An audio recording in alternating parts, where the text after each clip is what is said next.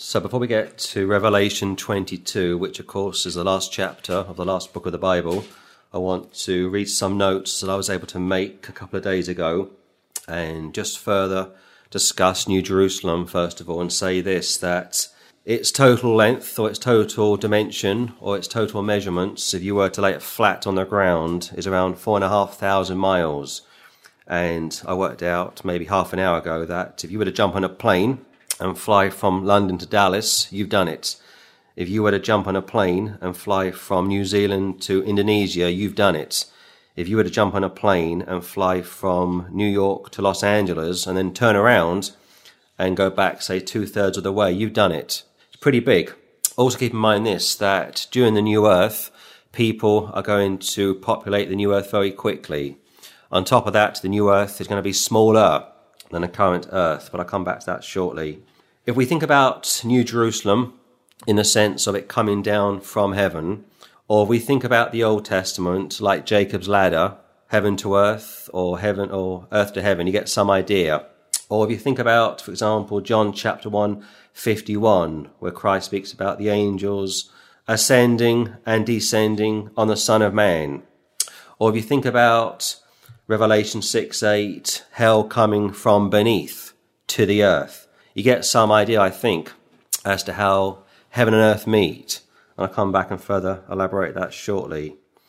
Revelation speaks about 7 churches. Revelation speaks about 7 spirits. Revelation speaks about 7 golden candlesticks. Revelation speaks about 7 stars, which are the angels of the 7 churches.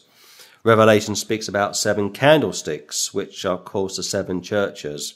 Revelation speaks about also 7 stars being in Jesus' hand, his right hand to be precise, and the word of God in his mouth. So you've got 7 churches, 7 spirits, 7 golden candlesticks, 7 stars in his right hand, 7 stars being the 7 angels which are assigned to the 7 churches, and 7 candlesticks being the 7 churches. This book is loaded with numbers. Chapter 2 verse 7 speaks about the tree of life. Now, if you think about Genesis chapter 2, it speaks about the tree of life the first time around. And here, the second chapter of the last book, like paralleling the second chapter of the first book, the tree of life returns. And from Revelation 2:7, the promise has been made that whoever becomes an overcomer, like whoever gets saved, will take of the tree of life. And I'll come back and further discuss that shortly. Chapter 2, verse 11, the overcomers, again, those that are born again, are not hurt or affected by the second death. A promise there to eternal security. 2:17, overcomers again are promised to eat of the hidden manna, which is perhaps similar to, again, the tree of life found in chapter 2, verse 7. 2:26, overcomers, those that get saved, probably during the tribulation, are going to rule over the nations on the new earth. Now, for those of us which are saved today, we are going to live in New Jerusalem, which comes down, like I say, from heaven and either hovers over the new earth or lands on the new earth. The jury is out as to which will be the correct interpretation. So when we think about communion, which we will take shortly, when we break the bread, we do so to commemorate Christ's death on the cross.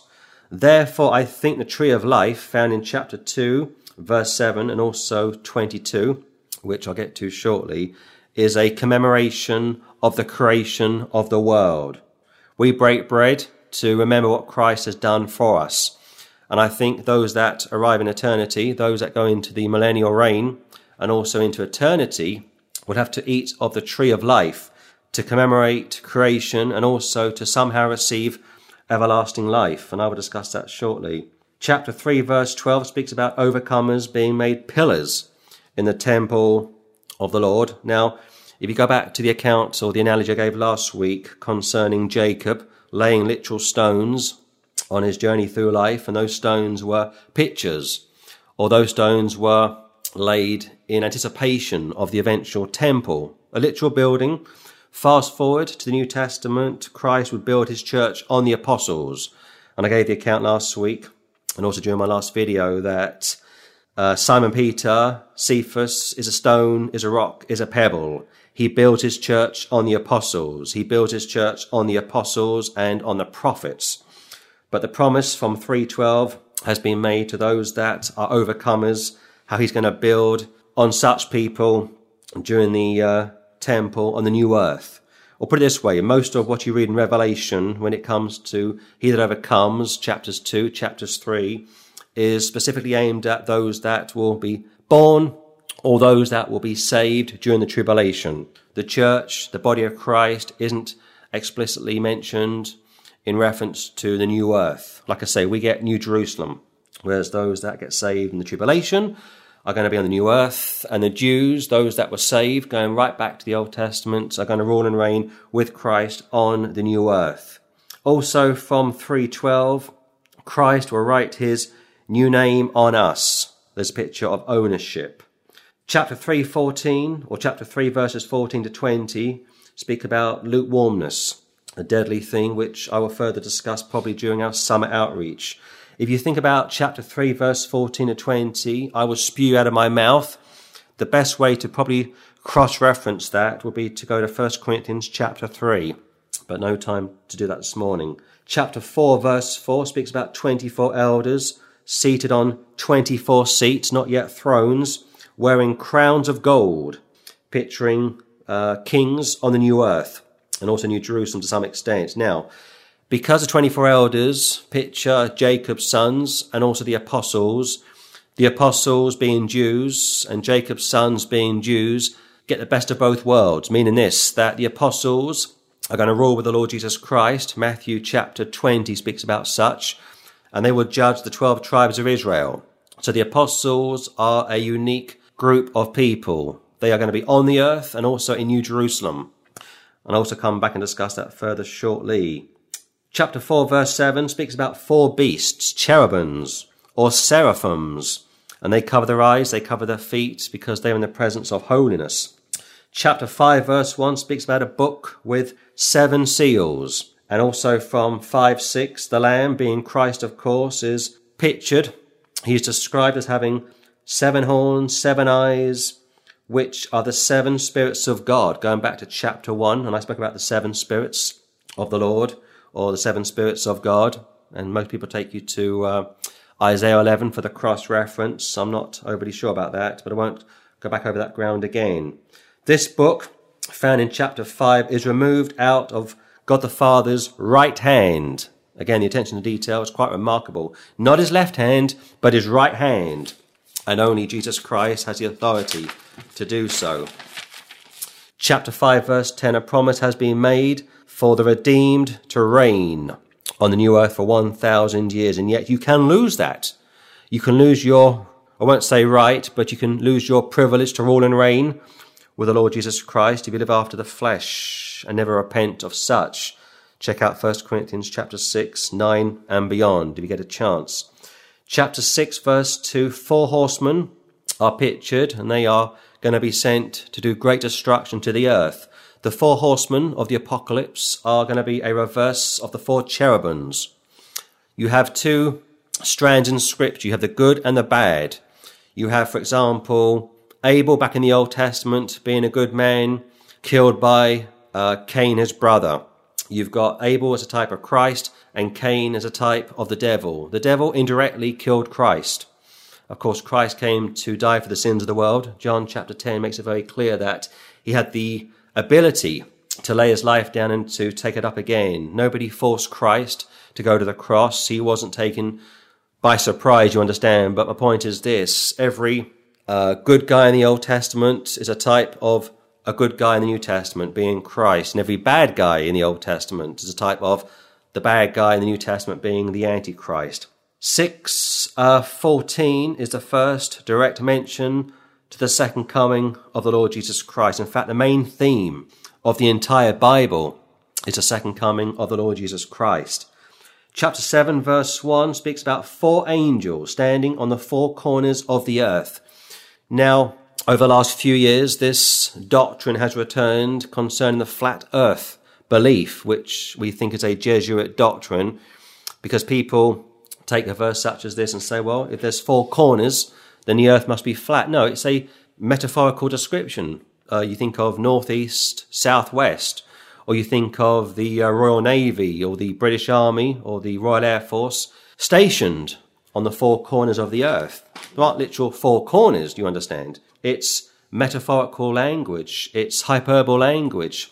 It's not to be taken literally. 7:4-8 speaks about the 12 tribes of Israel, and they are going to produce 144,000 Jewish male evangelists, not Jehovah's Witnesses, Jews, God's beloved people. By this time in Revelation, we read about 7 seals, 7 trumpets, 7 plagues. And the term or the description or the reference to plagues is also going to find its way at the end of Revelation 22. Revelation chapter 1 speaks about a blessing. Revelation chapter 1 starts with a promise, a blessing to anyone who reads and believes. Revelation 22 concludes with a curse if you add or subtract from the word of God. Revelation 9:1-2 speaks about a key opening the pit. Not necessarily hell itself, more likely in reference to perhaps Tarsus or Sheol, spoken of many times back in the Old Testament. And once that pit has been unopened, out come locusts, demons, devils, call them what you will, and their king is mentioned in verse 11 from Revelation chapter 9. Revelation chapter 10, verses 3-4 speaks about 12 thunders being heard by John, and yet he wasn't allowed to tell you what he heard, which is somewhat reminiscent to what Paul would tell you over in 2 Corinthians chapter 12. And my next project, as you know, is to go through 2 Corinthians, all 13 chapters, and Paul would tell you from 2 Corinthians chapter 12 that he would see things that he couldn't tell you about, or he wasn't allowed to tell you what he could see or hear. He was restricted, like need to know. And yet, if you go online, if you look on YouTube, for example, concerning people that have claimed to have gone to heaven and back, seen this and that, they're very articulate as to what they have seen and heard. And yet, Paul was told not to reveal what he would see and hear.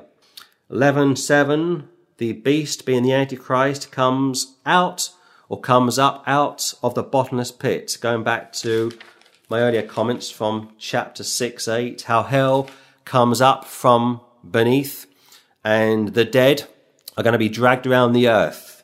A very disturbing thought. But here, the beast, the Antichrist, comes out of the bottomless pit. The beast is Satan manifest in the flesh. Christ is God manifest in the flesh. There's so much you can get from the scripture if you just take the time to read it and believe it.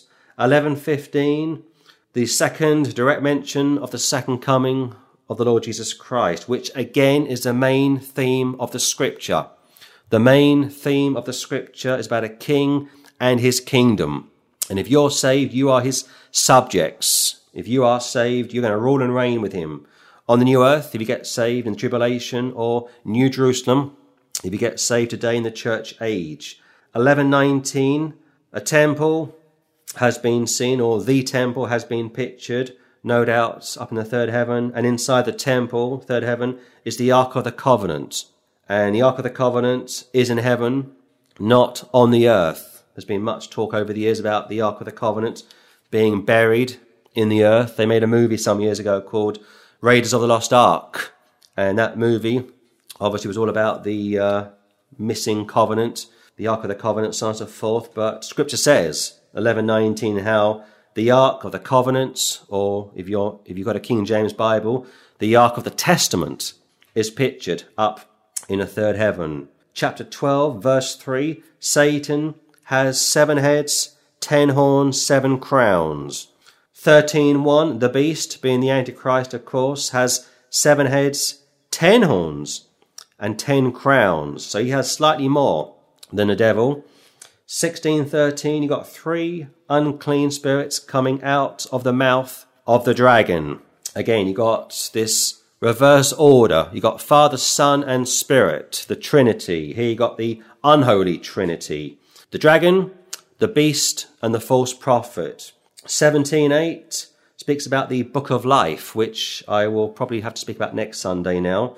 And the book of life from 17:8 speaks about those that get caught up with Mystery Babylon and sink, if you will, with Mystery Babylon, like those would do on Titanic. And the point from 17:8 is that those people were never saved to begin with.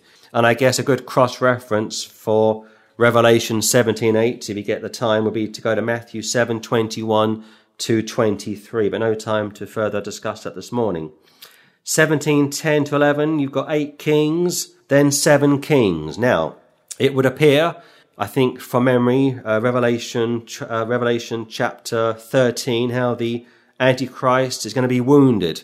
And it would appear that he dies and is somehow resurrected, which of course is a mockery of Christ's resurrection. Or if you think of the Freemasons, they make quite a commotion about Hiram Abbott, an Old Testament character who they believe was a friend of Solomon, and he died. And according to Freemasonry, he was resurrected. It's bogus, it's fallacious, it's pernicious, but it's taught. It's held by many Freemasons. 8 kings, then it's 7 kings because the Antichrist dies and is somehow resurrected. 17:12, you got 10 horns, which are 10 kings. Now, it would appear to me during the tribulation that the earth is going to be shrunk, and I showed you that from, I think it's chapter 14 from memory, which speaks about every island evaporating, sinking, if you will. Britain is an island. There are many islands around the world, and once those islands disappear, people obviously disappear with such islands. In fact, most of the earth, I think 70% of the earth is water. But during the tribulation, 10 horns, 10 kings are going to rule the earth. Now, of course, 10 is a number of the Gentiles. At present, we have on planet Earth, let's see now, we got the permanent 5 members of the UN Security Council. And those 5 nations dominate the world. America, Britain, France, China, and Russia. I think that's correct. They are the 5 permanent members on the UN Security Council. And those 5 countries, Britain, America, France, China, and Russia, have nuclear weapons. That's why they are so powerful. In fact, there was a report which came out, I think, 3 or 4 years ago, that during the Falklands War, Mrs. Thatcher sent quite a armada down to the Falklands to retake the island. And of course, you know what happened. But what wasn't known at the time, until maybe 3 or 4 years ago, that Mrs. Thatcher ordered a nuclear submarine down to the Falklands with nuclear weapons on board. And of course, you know what would have happened had the island not been able to be reclaimed by the Brits, or had the Argentinians sunk the entire British naval fleet. Then I think it's quite fair to say that number 10 would have ordered that nuclear submarine to fire nuclear weapons at Argentina, and it would have been an absolute bloodshed, absolute bloodbath. That's the ultimate deterrent that those five countries are able to fall back on, if you will. But fast forward to the tribulation, 10 kings are going to dominate the world. 18:4-8, you have a solemn warning to flee from Babylon the Great, mother of harlots, which if I was to cross-reference, I would suggest you go to Revelation 22:18-19. Time after time, Scripture makes it very clear that there are consequences, and that's why you were told so clearly over 4 verses, 18:4-8, to come out from her, my people, lest ye be a partaker of her deeds, her plagues, so on and so forth. 18:23, which I think I slightly missed some weeks ago, speaks about a candle. Now, if you think of the Catholic Church, they love their candles. If you think of the Greek Orthodox Church, they love their candles. If you think of the Russian Orthodox Church, they love their candles. And it came to me last night that 1823 is probably a veiled prophecy or prediction concerning Rome. Because if you were to sit down with a nun or a priest, they would have you believe that they have been married to Jesus.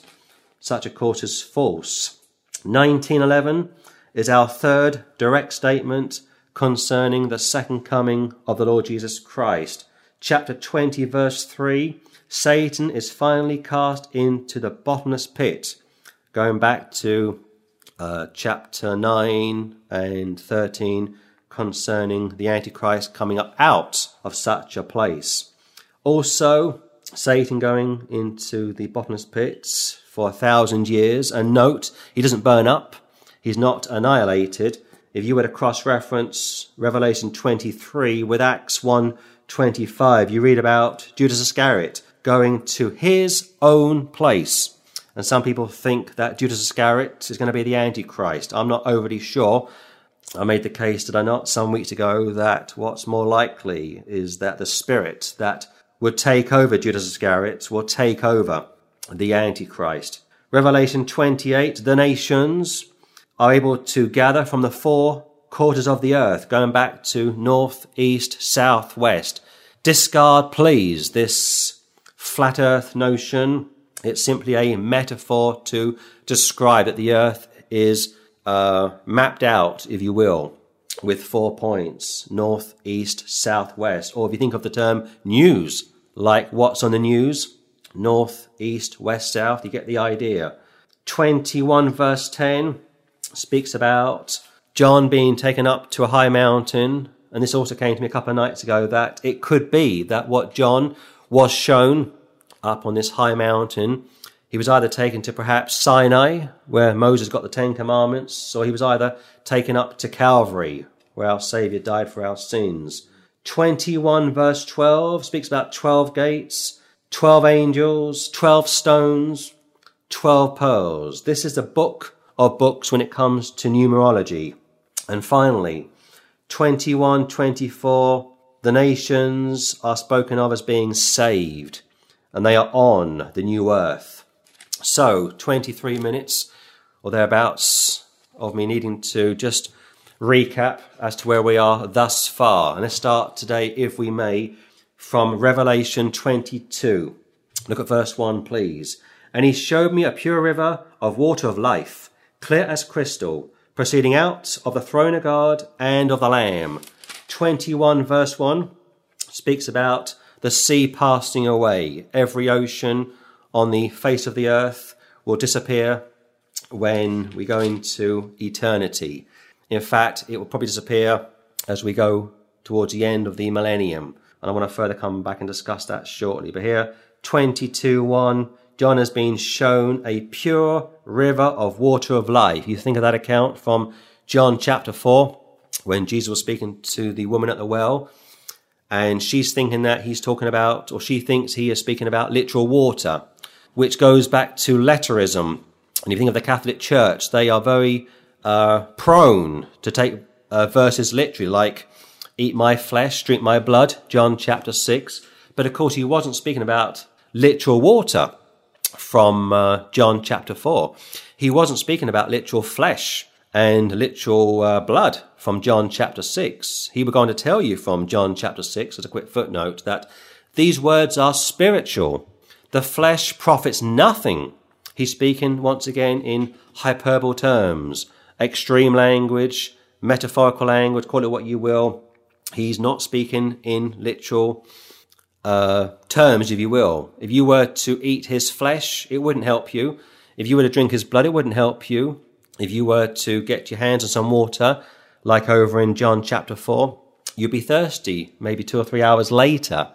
He wants you to drill deeper into his meanings as to what he is talking about. But 22:1, you've got this river, not an ocean, clear as crystal, proceeding out of the throne of God and of the Lamb. Now, as I work my way through chapter 22, and I think it's fair to say it'll be a 2-part message now to complete this chapter, John is going to speak about New Jerusalem and the new earth.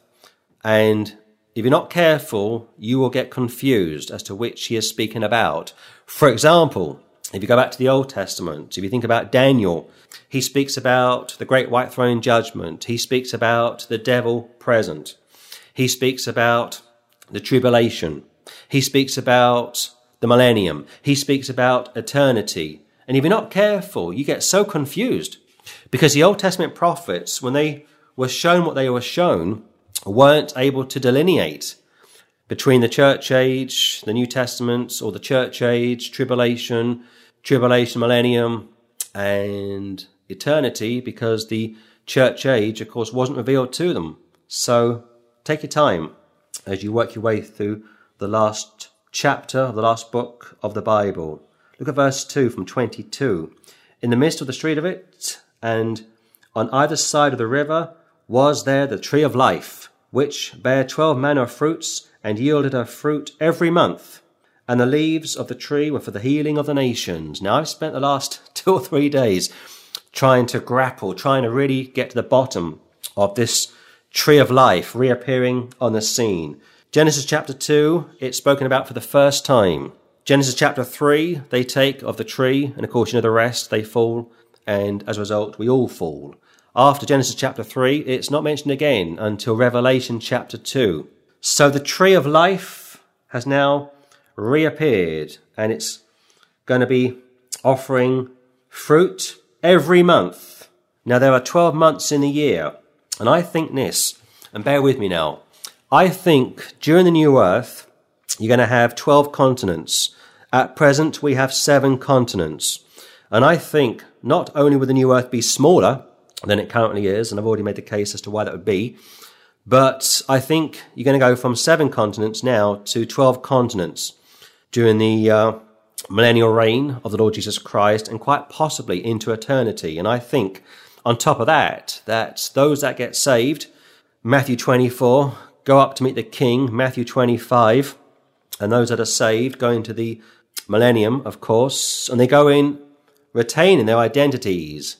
You could be a Brit, you could be a Spaniard, you could be an American, anyone, anywhere, doesn't matter. But the point is this, you A, retain your identity, and B, you are going to be somehow put into a particular boundary, a particular continent. It could be, don't quote me now, but it could be that during the new earth, you have the Americas, perhaps, but much smaller. You'll have Europe, but much smaller. You'll have Asia, but much smaller.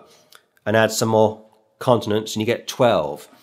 And I think those 12 continents are going to pretty much take of the tree of life. Let's read it again. 22:2. In the midst of the street of it, and on either side of the river, was there the tree of life. Genesis chapter 2. Revelation chapter 2, Revelation 22, which bare 12 manner of fruits, 12 different types of fruits, and yielded her fruit every month. And the leaves of the tree were for the healing of the nations. Healing of the nations. And that word healing means therapeutic. But ask yourself this, why would these nations need to be healed? Well, it could just be that the stain of original sin continues on for a little longer. Going back to my earlier comments that 22 will discuss millennium, 22 will discuss eternity, and just a verse or two difference will delineate between the two. Look at verse 3, please. And there shall be no more curse, but the throne of God and of the Lamb shall be in it, and his servants shall serve him, and they shall see his face, and his name shall be in their foreheads. So the curse has been done away with. In verse 3, you've got the throne of God, partly pictured up in the third heaven, partly pictured in New Jerusalem, partly pictured on the new earth. You see my point? One verse and you get 3 parts to eternity. In his servants they shall serve him, or his servants they shall serve him.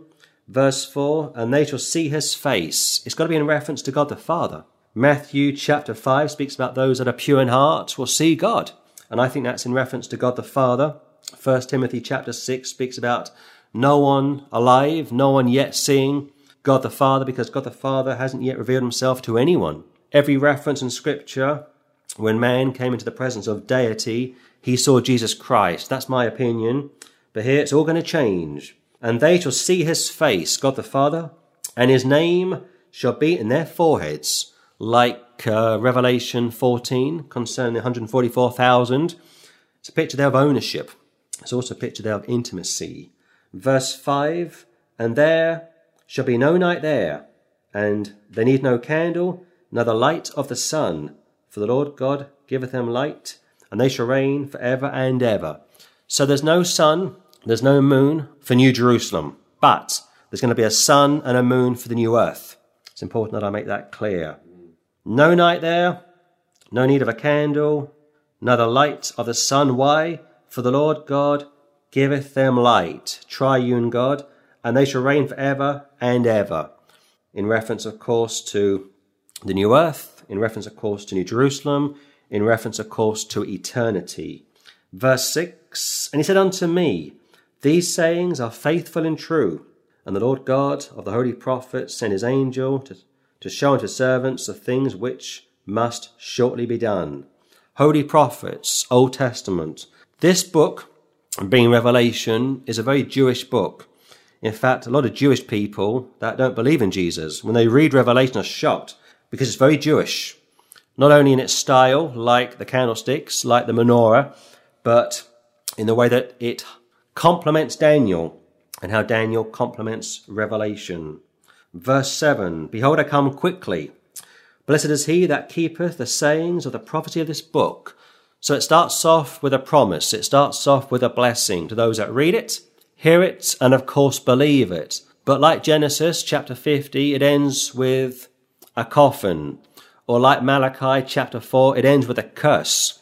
And here, this book will end with a potential loss of your part in the holy city, verse 19, and receiving plagues, verse 18, if you add to these words or subtract from these words. And I will further discuss that next Sunday. But the blessing, once again, verse 7, has been promised to those that keep the sayings of the prophecy of this book. Look at verse 8, please. And I, John, saw these things and heard them. When I had heard and seen, I fell down to worship before the feet of the angel which showed me these things. It's a throwback to Daniel chapter 2, I think it is, from memory, when Daniel comes into the presence of Nebuchadnezzar, and Daniel has been able to predict future events like Muhammad could never do, and Nebuchadnezzar is so overcome with Daniel's anointing that he falls down at the feet of Daniel. And Daniel doesn't correct him, unlike here. And some chapters later, Daniel is thrown into the fiery furnace because the Lord will not share his glory with anyone else. And I, John, saw these things, verse 8, and heard them. He's going to see them, he's going to hear them. But unlike Paul, 2 Corinthians 12, he's going to tell you what he has seen. And when I had heard and seen, I fell down to worship before the feet of the angel which showed me these things. Now, it's kind of understandable. If you think about Joshua, when he's about to go into battle and he sees this man walking towards him with a sword, and he says, are you for us or against us? And he says, take off your shoes. I'm the commander. I'm the captain of the Lord. And Joshua is flat on his face because he knows that he's in the presence of the angel of the Lord. So it's understandable that John would collapse like we're reading about here, like Cornelius would do from Acts chapter 10. But it's not the done thing. Verse 9, then saith he unto me, see thou do it not, for I am thy fellow servants, and of thy brethren the prophets, and of them which keep the sayings of this book. Worship God. Now the Pope wouldn't say that. Many televangelists wouldn't say that. In fact, a lot of televangelists, a lot of prophets, or so-called prophets, teachers so-called, are quite happy for people to bow down and worship them. But here, this angel from 8 and 9 is quite likely to be Daniel, because Daniel wrote Daniel, of course, and we know from, I think it's Matthew 22, from memory, that when we get into glory, when we arrive in eternity, we are like the angels. We are angel-like. In fact, 1 John chapter 3 says that we are the sons of God. And of course, if you go back to Job, the sons of God are angels. If you go back to Genesis chapter 6, the sons of God are angels. So Daniel has been changed. He's been glorified. And I think verses 8 and verse 9 are speaking about Daniel. Spoken of as an angel, latter part of verse 8, and he's rebuked for worshipping an angel, which should be a wake-up call to the Mormons who worship Moroni. It should be a wake-up call to the Muslims who worship Muhammad via Gabriel. See thou do it not, verse 9. Why? For I am thy fellow servant and of thy brethren the prophets. He's saying this. He's saying, John, I'm a Jew like you. John, I wrote a book in the Old Testament called Daniel, and you wrote several books in the New Testament, and this book that we're looking at this morning, being Revelation, puts us in the same camp. On top of that, you are a prophet, John. I was a prophet back in the Old Testament. So he calls himself one of his brethren. He calls himself one of the prophets, which also puts John's writing in the same category as the Old Testament books. And of them which keep the sayings of this book, worship God. And I will close in that verse and just say this for the next couple of minutes, that what John needed to do, what I need to do, what you need to do, if you are saved, is worship God. Worship God in spirit and in truth. Spend time on your knees in prayer. Spend time in fellowship with the Lord. You can never worship him enough. You can never praise him enough. And if you're like me, that's probably one of your weak points. It's quite easy, to some extent, doing a Bible study like this, live, although it's somewhat nerve-wracking, although you're very much running on adrenaline.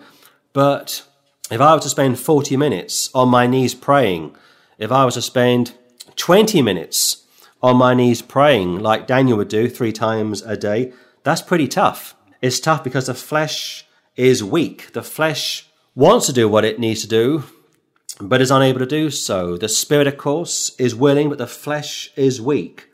So a very quick recap, looking at these first 9 verses, and I will close and say this, that Revelation 22 is speaking about New Jerusalem. Revelation 22 is speaking about the new earth. The measurements for New Jerusalem, one more time, would be the equivalent of flying from London to Dallas, or flying from New York to Los Angeles and then double back 2/3 of the way, or flying from New Zealand to Indonesia. The new earth will be smaller than our current earth, and the new earth will have 12 boundaries, 12 continents. And during the 1,000-year reign of the Lord Jesus Christ, people are going to be born, they're going to die, and it won't take long for the new earth to fill up. And we get into Daniel chapter 9, which I'll look at next week, which discusses how the increase of his government shall know no end. In other words, his government, his kingdom will continue to spread out into eternity. And we get on to the whole subject, an interesting subject of space travel, and I will offer it as a hypothesis. I'm not going to say either way whether or not I am in agreement with such a belief, but it's a very interesting belief because people are going to be filling up the earth very quickly, and therefore the Lord will have to put them somewhere. And therefore you think of Jupiter, you think of Saturn, you think of Pluto, you think of Venus, you think of Mars. Why not put them there? They were built for a purpose, were they not? Which then leads into the gap theory, but I'm already ahead of myself, so I'll discuss that next week. The nations, verse 2 and 3, are going to come up to this tree, the tree of life, every month. So January, the first month of the year, nation or continent number 1. So continent number 1 will come up to the tree the first month of the year and take of the fruit of the tree to somehow get everlasting life. God will dispense grace via a tree. It's still going to be grace because a tree in Scripture is a type of Christ. Christ died on a cursed tree. Christ would tell you from John 15 to abide in him. He's spoken of as a plant, of a tree.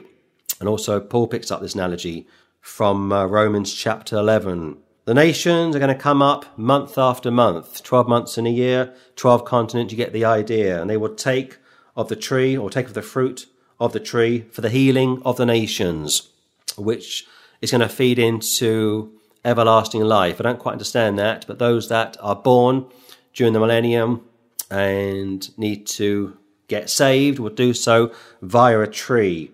This also is going to feed into eternity, but that's another subject for next week. Along the way, you've got no more curse, verse 3, for those of us, of course, which are in New Jerusalem. The throne of God and the Lamb shall be in it, and his servants shall serve him. And they shall see his face, and his name shall be in their foreheads, in reference to God the Father. 5, 6, 7, going into verse 9, speaks about John seeing Daniel communicating with Daniel, probably in Hebrew, and John is rebuked for worshipping Daniel or falling down to worship him, whereas no pope on the face of the earth would ever rebuke anyone for doing that to him. And yet John would be rebuked like Peter would rebuke Cornelius. Acts chapter 10, get up, I'm just a man as you are. But you try and get people to understand that today. You're blessed, verse 7, for keeping the sayings of the prophecy of this book. Behold, I come quick, which feeds into verse 10, which I'll pick up next week. For the time is at hand. The kingdom of God is at hand. The kingdom of heaven is at hand. Repent ye and believe the gospel, underscoring urgency, underscoring the need to do something now, like repent. Behold, now is a day of salvation. Behold, now is accepted time. And you know what I'm saying when I make the case for getting saved. So I've already gone over time, so I will stop it there and pick it up next week in verse 10 and add more material. We're not through yet with Revelation 22.